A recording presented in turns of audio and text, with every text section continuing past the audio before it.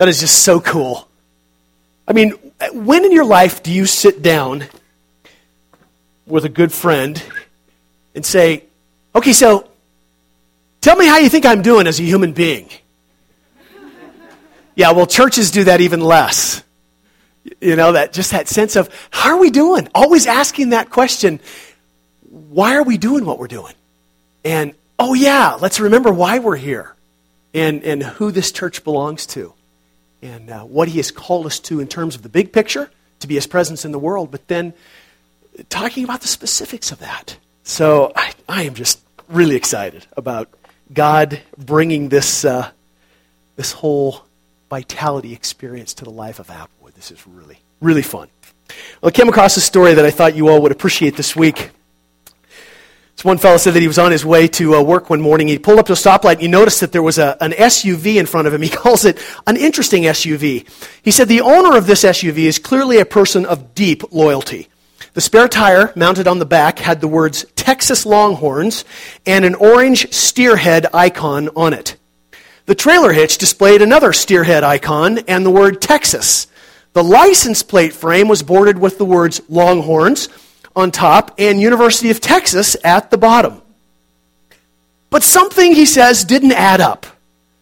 That license plate frame was screwed into a blue and white Illinois Land of Lincoln license plate with a picture of old Abe himself on it.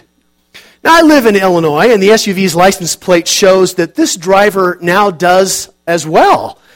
I assume the owner of this SUV had moved, but as yet had not identified with his new home and appeared to have made no plans for changing loyalties.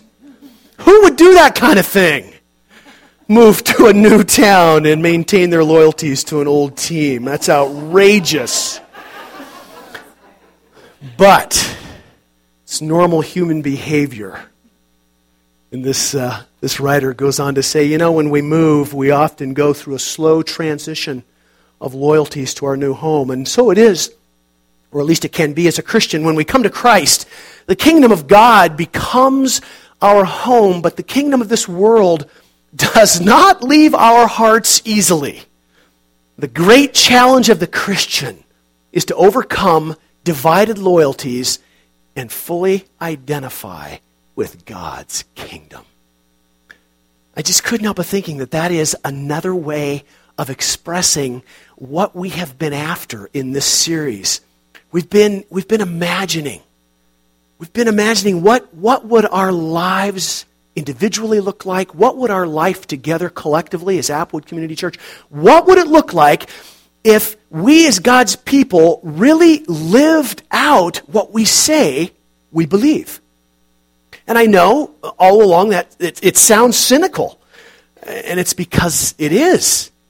I'm just not convinced that God's people in this country are really living out what they say they believe. The $10,000 question, maybe it's even worth more than that, I don't know. Are people interested in knowing Jesus Christ or knowing more about Jesus Christ as a result of being with us? And I don't mean briefly. We can speak a quick word, or we can hand out a tract, or we can do a quick good deed. I'm talking over the long haul. I'm talking those folks who know us pretty well and spend a fairly regular period of time with us. They observe us over time, and they are able to pick out the themes of our life.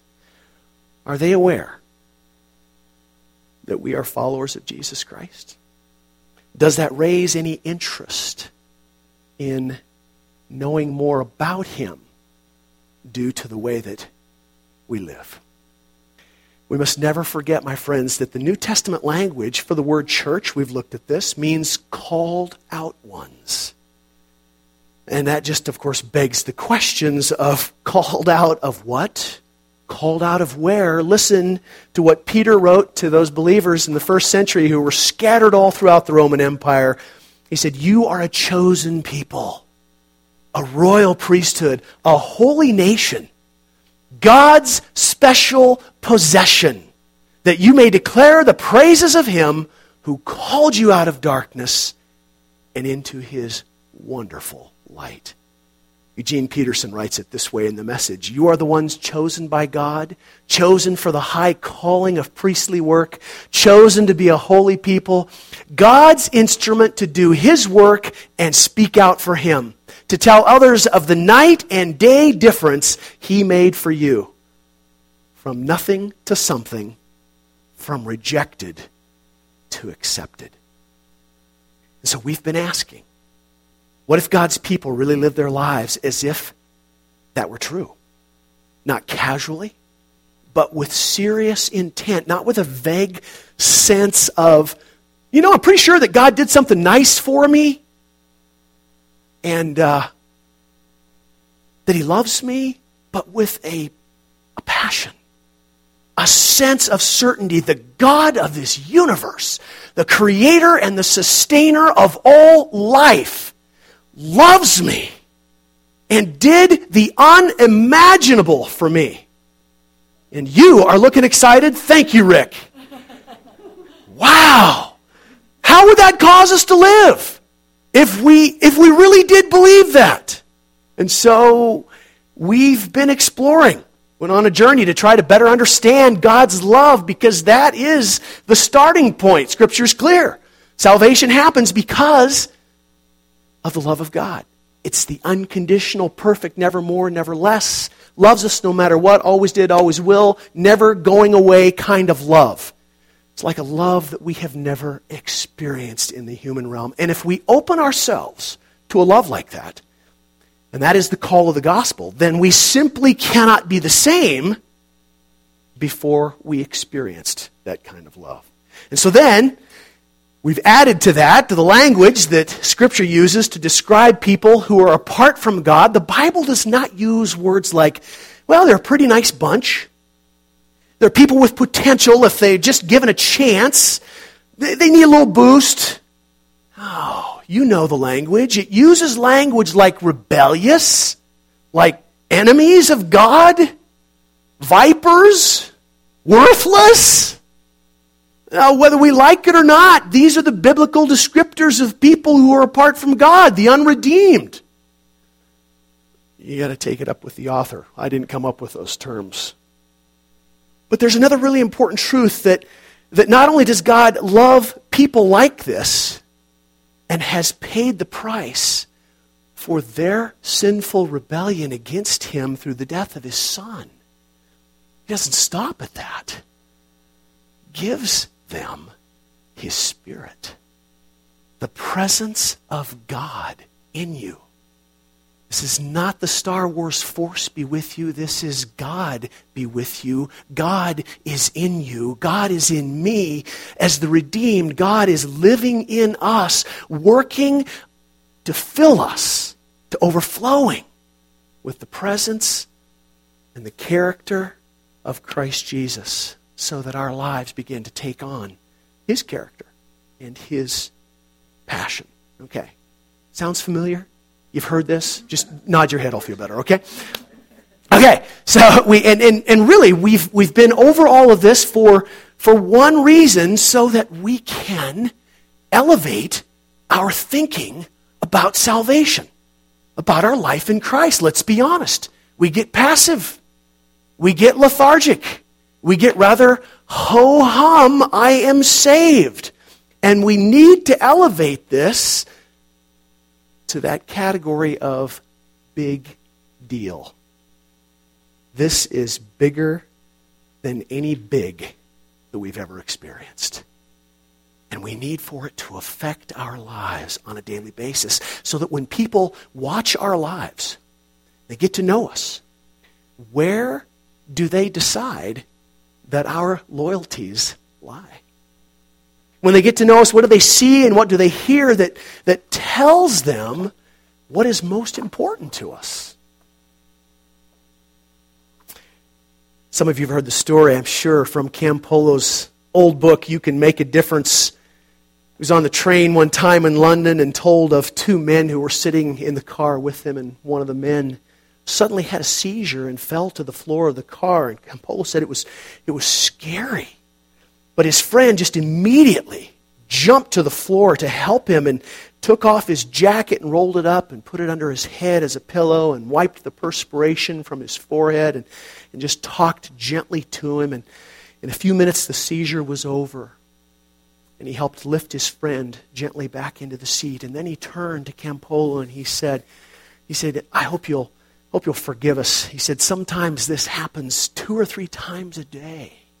And then he went into the story and explained, he said, my buddy and I were in Vietnam together and we were both wounded in the same battle, and I had bullets in both of my legs and he had a bullet in his shoulder, and for some reason the helicopter that was supposed to come for us, well, it never did. And my friend picked me up and he carried me for 3.5 days through the jungle. The Viet Cong were sniping at us the whole way. You need to understand, he was in more agony than I was. Repeatedly, I begged him to drop me and just save himself, but he wouldn't let me go. He got me out of that jungle, mister. He saved my life. I don't know how he did it, and I don't know why he did it, but he did. So it was about 4 years ago, I found out that he had this seizure condition. So I sold my house in New York, took the money that I made from the sale, and I came over here to London to care for him. And then he looked at me and he said this, you see, mister, after what he did for me, there isn't anything I wouldn't do for him. That is where Paul has taken us in our Romans 12 text. Do we really understand what God has done for us? Are we moved to response? Is there just that sense of, when we think about Christ's suffering and death as payment for our sin, for my sin, for your sin? When we think about what we have been saved from, is there something in us that just cries out, how can I respond to a love like that? How do I respond to that kind of amazing and undeserved love? And so we go back to Romans 12 this morning. We're actually going to read from 1 John in a little bit as well. But let's start again with Romans 12. And we'll start right at the first verse of that chapter. And you remember the doxology that just explodes from Paul as he is writing this letter. And as a result of God's greatness and His amazing grace and this undeserved salvation that He's given to both Jews and Gentiles, Paul then launches into the words of our text. Let's stand and read together. Here we go. Therefore, I urge you, brothers and sisters, in view of God's mercy, to offer your bodies as a living sacrifice. Okay, we got to read that one more time. What's the motivation here? Therefore, I urge you, brothers and sisters, in view of God's mercy, to offer your bodies as a living sacrifice, holy and pleasing to God. This is true worship. Do not conform to the pattern of this world, but be transformed by the renewing of your mind. Then you will be able to test and approve what God's will is, His good, pleasing, and perfect will. For by the grace given me, I say to every one of you, do not think of yourself more highly than you ought, but rather think of yourself with sober judgment in accordance with the faith God has distributed to each of you. My brothers and my sisters, this is the word of the Lord.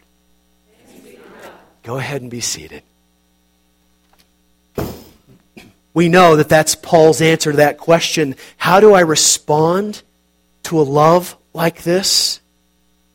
His response is to place oneself on the altar before God, to become a living sacrifice. And remember, we learned that the language there is not an exhortation.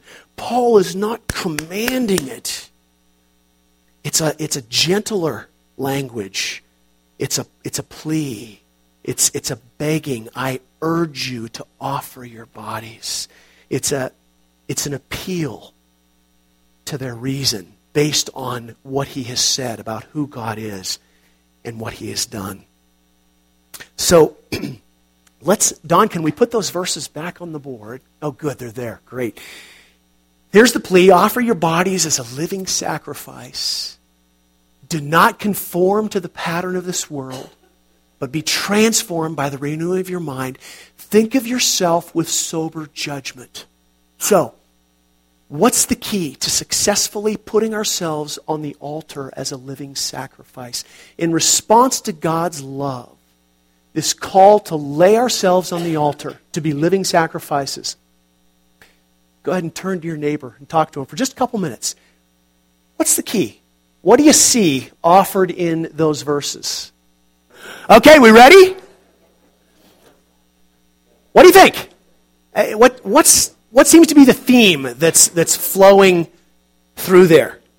Kind of the first step, if you will, the necessary step. Good. All in or all out. We don't like to think of those terms. Okay, I don't like to think in those terms. In terms of our commitment for Christ. But yeah, you'd be hard-pressed to not see that.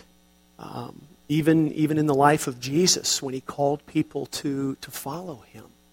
Fairly significant decision. What else? Exactly. Monica's neighbor said trying harder is not the answer. When you read these verses or these phrases, kind of abbreviated from the verses, what do you see there in terms of the individual? What's the individual supposed to do? To use that word, do. Okay. Die to self. Yeah. The renewing of the mind. Yeah. Be transformed. Do not conform to the pattern of this world. We're going to see it just a little bit more closely what that is from John's text. But be transformed by the renewing of your mind. Think of yourself with sober judgment. And I would suggest to you that the significant step of placing ourselves on the altar as living sacrifices in response to the amazing love of God is we need to be people who think correctly. It starts with our thinking. It's about correct thinking regarding ourselves. And specifically, I would say this, thinking about our place in life's scheme of things. You remember last week, we looked a little bit further when Paul says, think of yourself with sober judgment. Don't think of yourself more highly than you ought. And we suggested that, one of the problems that human beings have is that they think too much of themselves. And then Paul also wrote to the Corinthian believers that in the context of that body and some of the issues that they were facing, there were some people who were thinking too little of themselves. And I suggested to you that the problem isn't really so much that we think too much or that we think too little. We simply think too much of ourselves. Think of ourselves way too much. John gets up in the morning and thinks, what am I going to do today? That's probably truer for all of us, John, than we want to admit. You remember when we talked about our role in life as living for God's glory. It's living in a way that gives him glory in everything and everywhere. We said, this is God's world. And there is no place in it that he does not have the right to be. It's his world. We talked about the glory of God as having to do with the size and the weight of his presence. Some of the older Hebrew language that gives us that hint.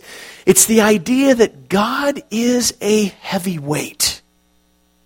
We would say God is a big deal. And so the distinguishing mark, I really believe, of a living sacrifice is a life lived in such a way that it points to the very big and all-important presence of God in daily life, in everything.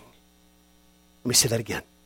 The distinguishing mark of a living sacrifice is a life lived in such a way that it points to the very big and all-important presence of God in daily life and in everything. A person who lives as a daily sacrifice lives as if life is not about them. And they're right. It's not.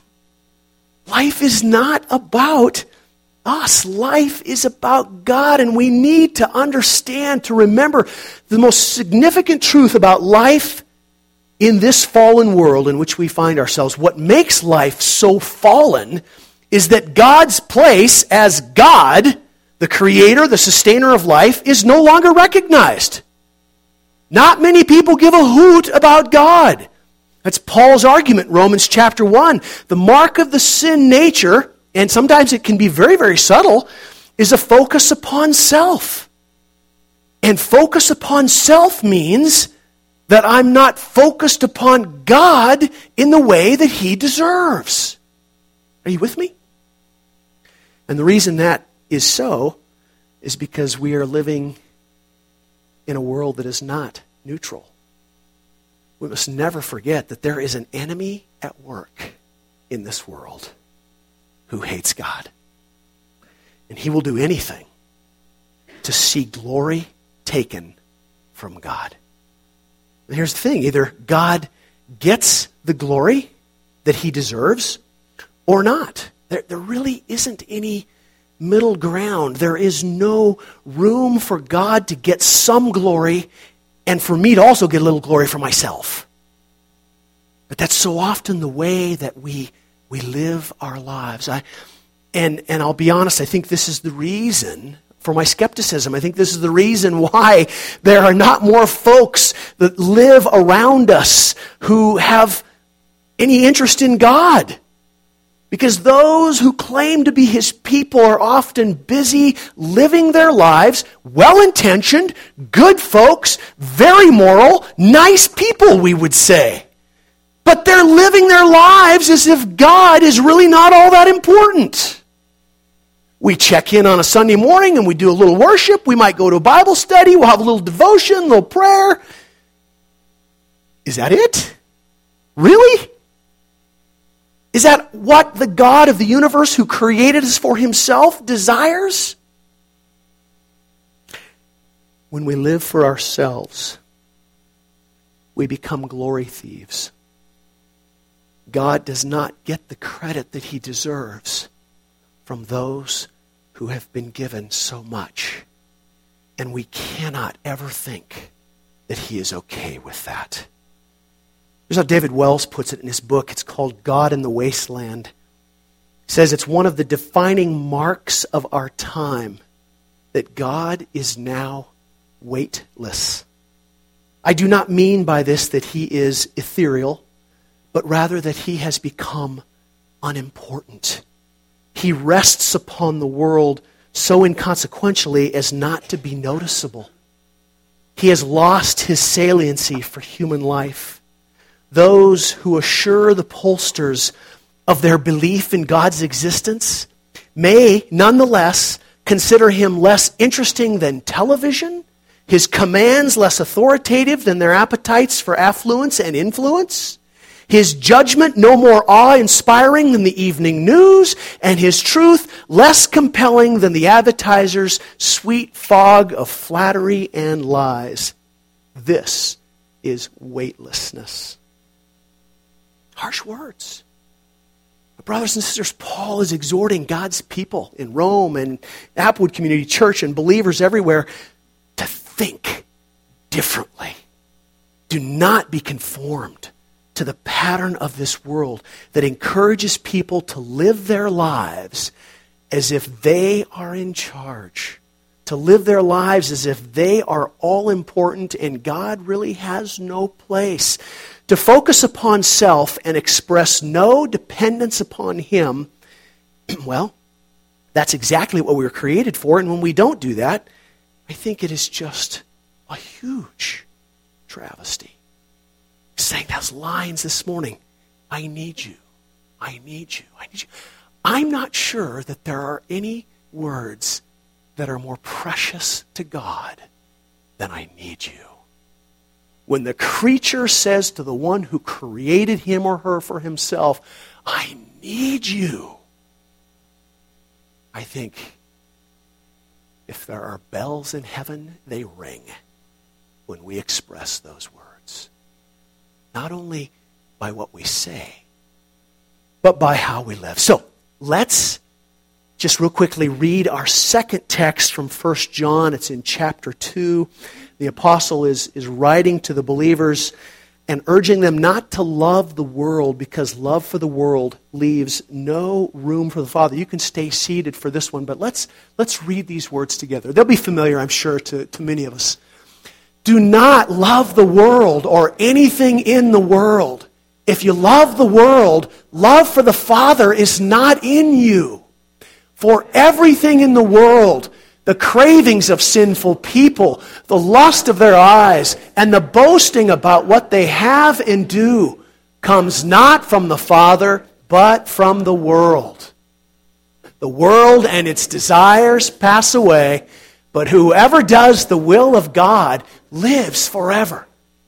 All right, Don, let's put those phrases up there, just so we can look at them again. Listen again to what John says here. For everything in the world, the cravings of sinful people, the lust of their eyes, and the boasting about what they have and do comes not from the Father, but from the world. John is saying these things don't come from God. They are coming from the world. They're coming from the world that is under the influence and much control of the enemy. So tell me, cravings of sinful people, the lust of their eyes, boasting about what they have and do, who is that about? Me. Yeah, it is. It's a description of the human heart. Gratification of wants and desires, dissatisfaction due to what others have, and therefore I see what they have and I want what they have. There's that sense of personal worth that I so long to have. And that can sometimes be achieved through boasting and others recognizing that in me, and therefore I feel good about myself. Focus is upon self. That's the world system. That's what the enemy wants of all people, because when we focus on self, we're not focused upon God. Just for fun, when you get a chance this afternoon or sometime this week, go back to Genesis. Read the conversation between the woman and the serpent. Go to Matthew chapter 4 and read the conversation between Jesus and the serpent. And you'll see this pattern repeated. The enemy's deception is to get people thinking that the life that they live and their satisfaction in that life is all about them. Leave God out of it. He wants to put humanity on the center of a stage that God created for himself. A world in which all people would see his glory and ultimately worship him. My friends, we were created to be supporting cast members. None of us was created to be the lead. Created to be supporting cast and to take our lead from him who created us. And so, here's what I think is like the point that I want you to take with you this morning. If what we've covered here so far makes sense, and you're feeling this response of, well, I want to be more of a living sacrifice. I want to be more surrendered. We can have sort of this aha moment and think, oh, God deserves so much more from me. How many times in my life have I felt that way? And so our solution is to do what? It's to ratchet up the activities, to heighten our commitment. Got to pray more, read my Bible more, witness more, give more, sin less. Forget it. Don't go there. That's what we do. And that's all about us. How can I improve myself for God? Do you hear the lie? Don't go there. This is about surrender. This is about going back to the basics and thinking about who you are because of what God has done for you in Christ Jesus. This is not about what you do for God. God doesn't need you to do squat. What he saved you for was to be his beloved child, so that you, instead of doing, would be in his presence and enjoy him. Is that just an awesome thought? You mean I don't have to do anything for God? He just wants me to be in his presence and to love him and let his love splash over my life? That's exactly it. Because if the enemy can convince us that we need to be doing more, then he's gotten our eyes off of the greatness of the love that required us to do nothing but to accept the free offer of his grace. It's about surrender. It's about asking the Spirit of God who indwells God's children to take over everything, every part of my life. This is not about doing more for God. This is about surrender to God and awareness that the system in which I live wants me to think about me. The Spirit who lives in me gives me the power to think about God and to enjoy him. So this is about doing less for me. This is about thinking less about me and thinking about God more. It's about having less concern for how people see me and more concern for how people see God in me. It's about thinking less about my circumstances and how they impact me, and more thinking about how God is in those circumstances for his glory. It's about thinking less and having less concern for what the future holds for my life. Having more concern about what the future may not hold for others. It's less concern for how my children are going to turn out. Which, by the way, for pastors is really important. Because how my kids turn out impacts what you think of me. This is less, far less, concern for how my children are going to turn out and more concern for their souls. That my children really know the love of God deep down in their beings. I don't care what their hair looks like or how many piercings they have or their tattoos. Is their heart captured by the love of God and passionate about him? That's what it's all about. Less concern about whether I am giving enough and more concern about why I live as if my possessions are all that important and I have the power to decide how they are to be used. Why I make decisions and ask God to bless them rather than seeking him for the decisions that he would have me make. Do you see where the thinking is? Okay, that's enough meddling for one morning. Praise team, come on up and prepare to lead us as we respond. Where are we consulting, my friends? The Spirit of God in our lives. He has been given to us for that very reason. He is our counselor. He is our teacher. He is our encourager to guide us in living as sacrifices for the glory of God, not the glory of me. A living sacrifice doesn't give up certain things, picking and choosing as one pleases. No! A living sacrifice gives up thinking that they are in control of their lives and responsible to take care of themselves. That's why it's called a living sacrifice. It is a sacrifice of our life while we are still alive to him who loves us more than we can imagine. I close this morning with just a few words from Francis Chan. We have been reading this as a connect group after the service. I recommend the book if you've not had the opportunity to read it. It is called Forgotten God.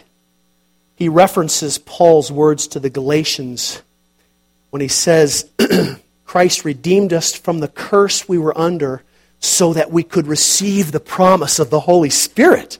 The promised Spirit is not a small promise. Jesus suffered a grueling death so that I could have the amazing gift of the Holy Spirit. How dare I take this for granted? Because of Jesus, I have received the promise, and this Spirit is not a remote force. He takes up residence in our lives, in our very bodies that we offer as sacrifices. And by doing so, he brings with him a deep level of security.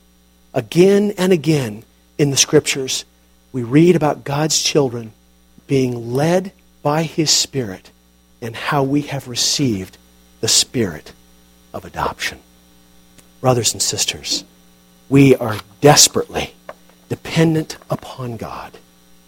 It is incumbent upon us as his people to live like we really believe that, so that he receives great glory through us. Amen.